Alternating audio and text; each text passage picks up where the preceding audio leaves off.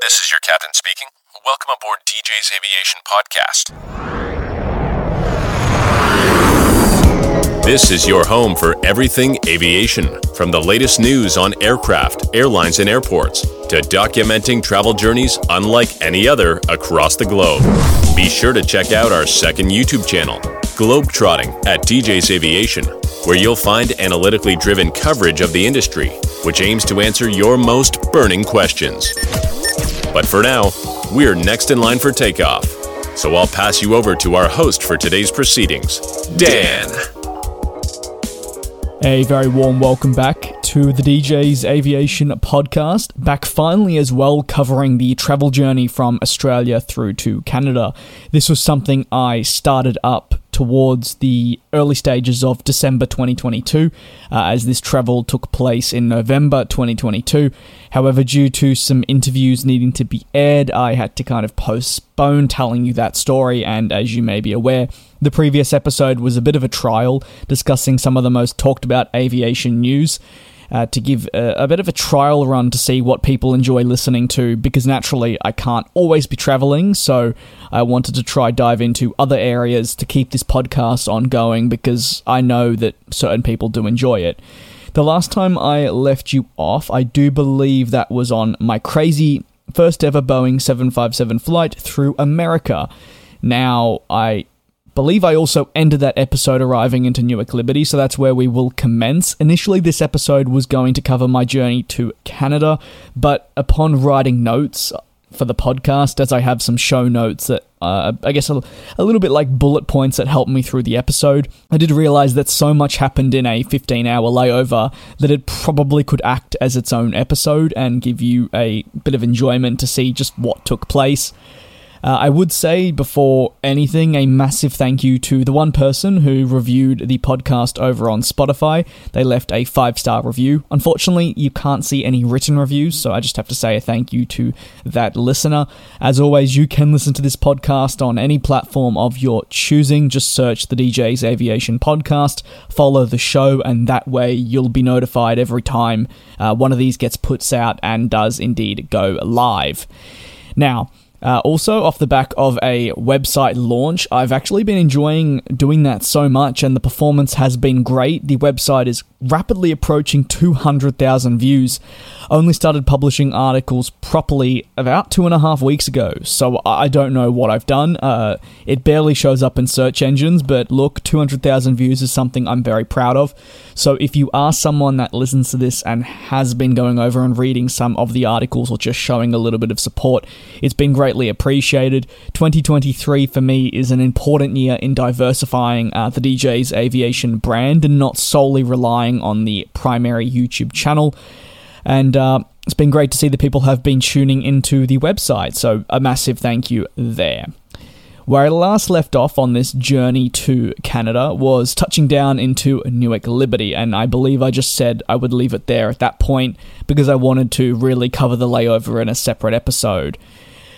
And look, quite the layover, quite a lot happened. I think I did touch on also the baggage situation. So if you were unaware, my journey thus far was from Melbourne to San Francisco and then San Francisco to Newark Liberty. However, I did of course have a delay out of Melbourne Airport, meaning that I think my transfer time in San Francisco, was cut significantly shorter than it was meant to be. I couldn't tell you the exact layover time I was meant to have, but it was adequate enough to be able to change terminals, go through security, and have my bag go with me. Unfortunately, that wasn't the case.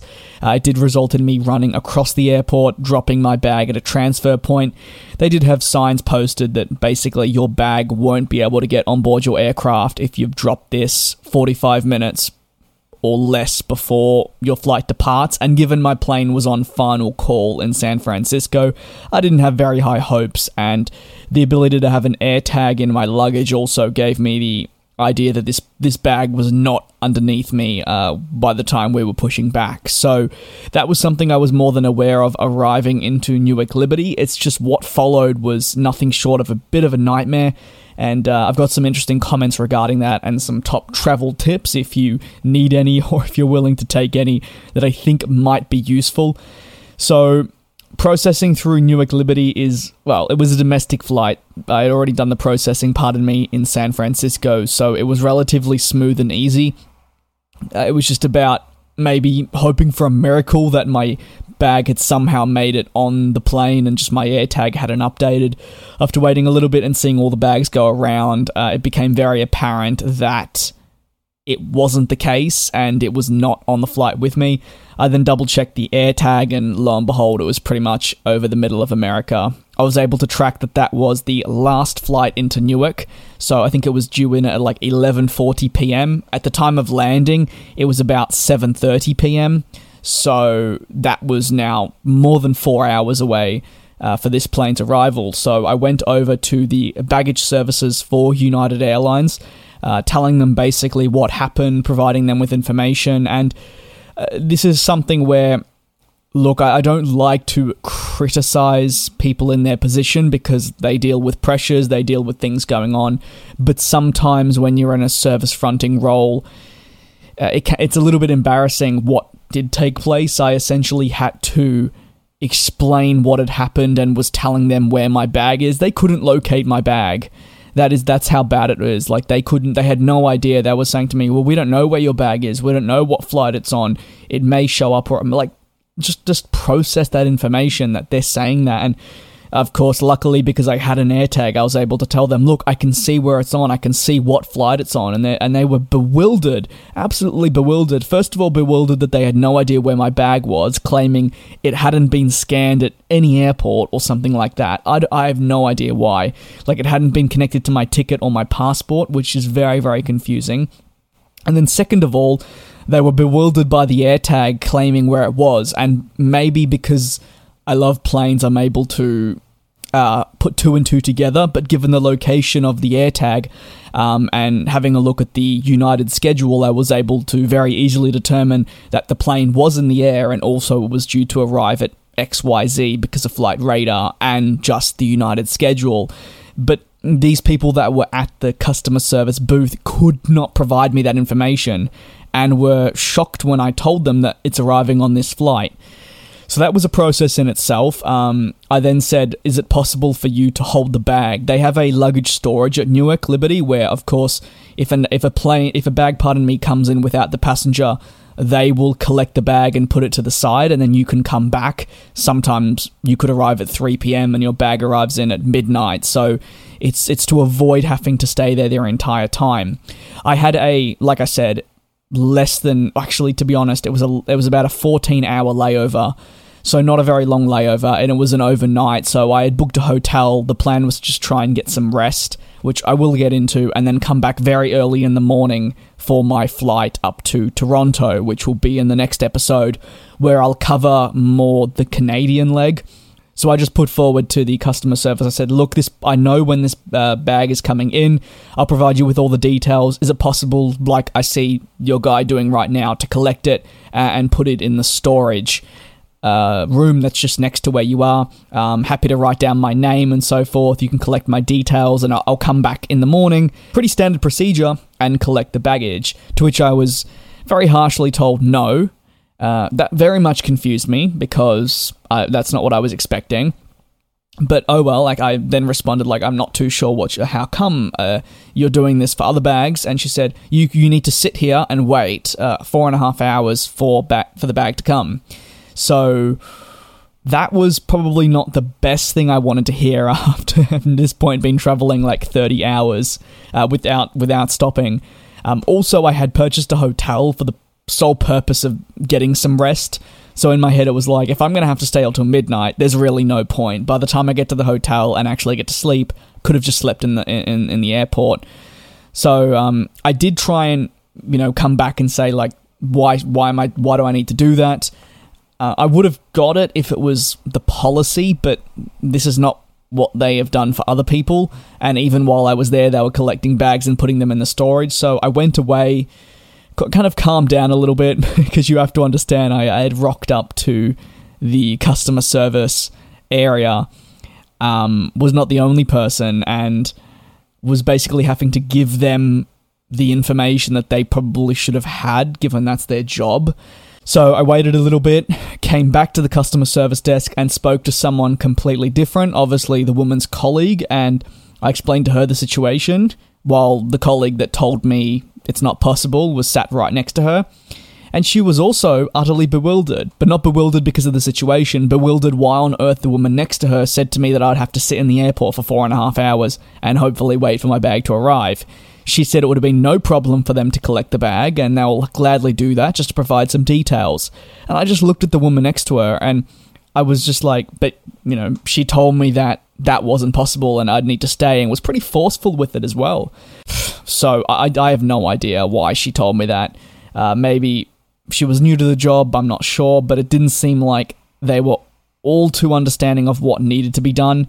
In that situation, the other woman was very, very helpful in terms of saying I could come back. She understood that I was coming back in the morning at like 6 a.m., pardon me. However, again, the same problem incurred of like they didn't know where the bag was. So maybe that's an error on United Baggage Part or when they're doing the scanning and so forth, but then it kind of was evident that they just weren't inputting the right things, because after 25 minutes of going back and forth, showing them my air tag, they were finally able to locate the bag and were like, oh, you're right, it's arriving on this plane. So if there's anything I can tell you from that as a traveler tip, is invest in an air tag or something that can track your luggage. I had never flown with an air tag until, when was it? May of 2022 for my trip to Canada. Needed it on that journey, and I needed it on every single time I've traveled since purchasing an AirTag. I've needed it. It's come in handy, and without that AirTag, I'm not going to lie to you, there's a pretty high chance that my bag would have just gone missing for quite some time. That AirTag saved me and gave me the ability to not only track which flight it was on, but provide that information to the staff who had no idea. So maybe it's a curse. Maybe because I got an AirTag, now I'm being punished for purchasing that, and my bag's deliberately not making it on certain flights. Either way, I would definitely recommend it, and I've recommended it to people that are close to me that are looking to travel and so forth, longer journeys, because unfortunately you just don't know what the situation is, and you don't know what may happen, and so forth. So very, very useful device, and would 100% recommend it. So the airport, Newark Liberty, very, very busy. To reiterate, I was traveling during Thanksgiving week. By the time I arrived in Newark Liberty, it was the second night before Thanksgiving, so a lot of people coming in, obviously, for family and friends. That meant the transportation out of Newark Liberty was nothing short of a bit of a nightmare. I determined that for whatever reason, the shuttle to my hotel wasn't working, so catching the air train in this situation wasn't an option, so I needed to catch an Uber. And the amount of people, I wish I could show you the pictures. They are located on my phone, because I would absolutely love to show you just how bad it was. But I'm sure if you've traveled during Thanksgiving or maybe even the holiday season through some of the major US airports, you'd be able to tell just how hectic it is. And it truly was. The roadblock was mental. Taxis and Ubers couldn't get in to pick people up, because then there was regular people just in their vans or whatever, or trucks or sedans looking to pick up people. There was a traffic control from the police, and they were only allowing X amount of cars in. The 4 lanes were basically occupied, then buses couldn't get through. In the end, I think it was a 45-minute wait for the Uber to go about 1 kilometer. So that kind of highlights just how chock-a-block it was.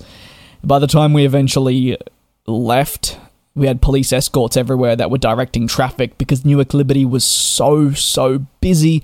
Obviously, all the final flights coming in from the day from various other cities or internationally, and they're all congregating onto like the same road. So it does cause a little bit of drama. I was staying nearby Newark Liberty in the same hotel I stayed in August, so I was familiar with the surroundings and familiar of where to go. That being said, the roads around Newark are very, very, very confusing.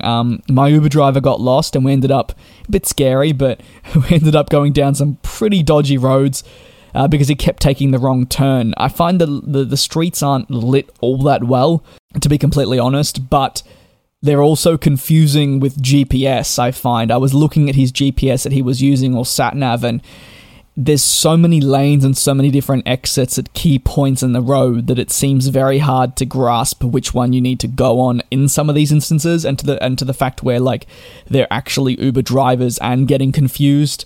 And that's not the first time that it happened. When I was there in August 2022, there were drivers that also got a little bit confused because it's a complex just to the side of a main freeway, and there's like one way to get there off a really beaten track. It's in a complex with other hotels, but like getting there is very, very tricky. By the time I eventually arrived, I think it was 9 o'clock, so not too bad in the end. However, I was consistently tracking my bag with the AirTag because it was required. On the end of my parents at home, we were also trying to call United to get a better understanding of where they're going to hold it.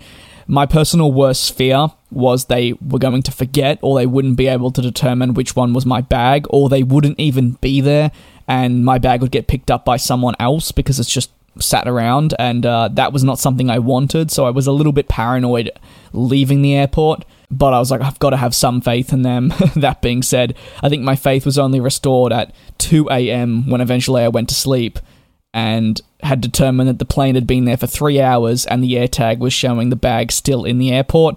So I figured at that point it had been collected, and look, if I rocked up tomorrow when it wasn't there, then that would have been an absolute disaster, but I would have dealt with it then, hopefully, with the support of the airline and so forth. So the next few hours were honestly just trying to relax a little bit, showering. As I didn't have my bag, luckily I packed a spare set of underwear and socks to be able to have a shower. It did mean I had to wear the same clothes 2 days in a row. Well, at that point it was nearly 4 days in a row, but that's fine. That's what happens when you travel ultra long haul. Did order some food, and it just seems like the chain of events kept going. The guy couldn't find the hotel. He made it into the complex of the hotels, but for some reason couldn't find my specific one. So in my t-shirt, I ran outside trying to find him, and very quickly realized that Newark is a little bit colder in November than it is in August. In August, I was sweating, and in November, I was shivering, but I didn't have all the warm gear that was in my suitcase, so I was kind of running around looking a bit silly, trying to find the guy that was delivering my food. 10 minutes later, fast forward, he finally arrived, and that was through a lot of text messaging and saying, like, look, it's here, you've gone to the wrong place. That's relatable. I think a lot of people get that. When you're staying in an apartment or somewhere that isn't your actual home, which maybe is like a regular street, these drivers can get confused. And one of the red flags for me is when they start delivering and it says they have like 10 deliveries to their name. Look, you've got to start somewhere, but there is a high risk that the person with the 10 deliveries may not get the food to you at all. Whereas if someone has like 5,000, I feel like I'm in safe hands. So yeah, that was a quite an experience just to be able to get my food. It was good though. By the end of that, I just tried to relax a little bit. And like I said, there was a bit of toing and throwing with United to just make sure that they were actually going to collect the bag. In the end, I tried to do as much as I could, but it was like, look, it's going to be in their hands, and I've just got to hope that they do secure it.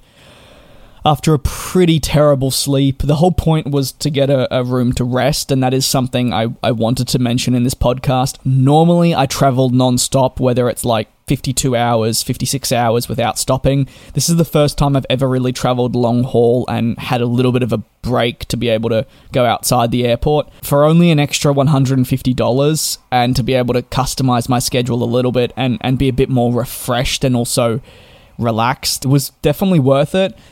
I would do it again, permitting schedules if they were to work out. But rather than paying thousands of dollars for business class, if I can get a really cheap economy fare and then get a $100 hotel near the airport to be able to have some rest in between these long journeys, then I would definitely do that again and would recommend it if it's ever an option for someone else. There is the option to rough it at the airport, which is something I would definitely consider. It would just depend on the airport's facilities, I think, as well. I think some are better equipped for that, to be able to just kind of splurge out on the floor and try and catch some rest. Woke up in the morning quite early.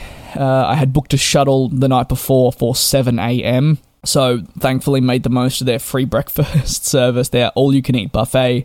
and had as much as possible with that. The shuttle service from this hotel is really, really good.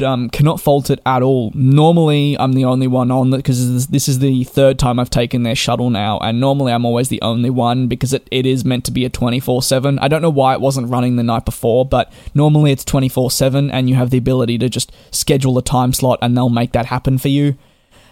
This time I got dropped at the correct spot because if you may recall, when I flew with Singapore Airlines, they dropped me at the wrong part of the terminal, and I was like a little bit lost momentarily lost, I guess you could say, and then had to find my way to the correct check-in point, which I did successfully, in the midst of a massive alarm blaring, which a lot of people did pull me up on that and said that that's very typical of Newark.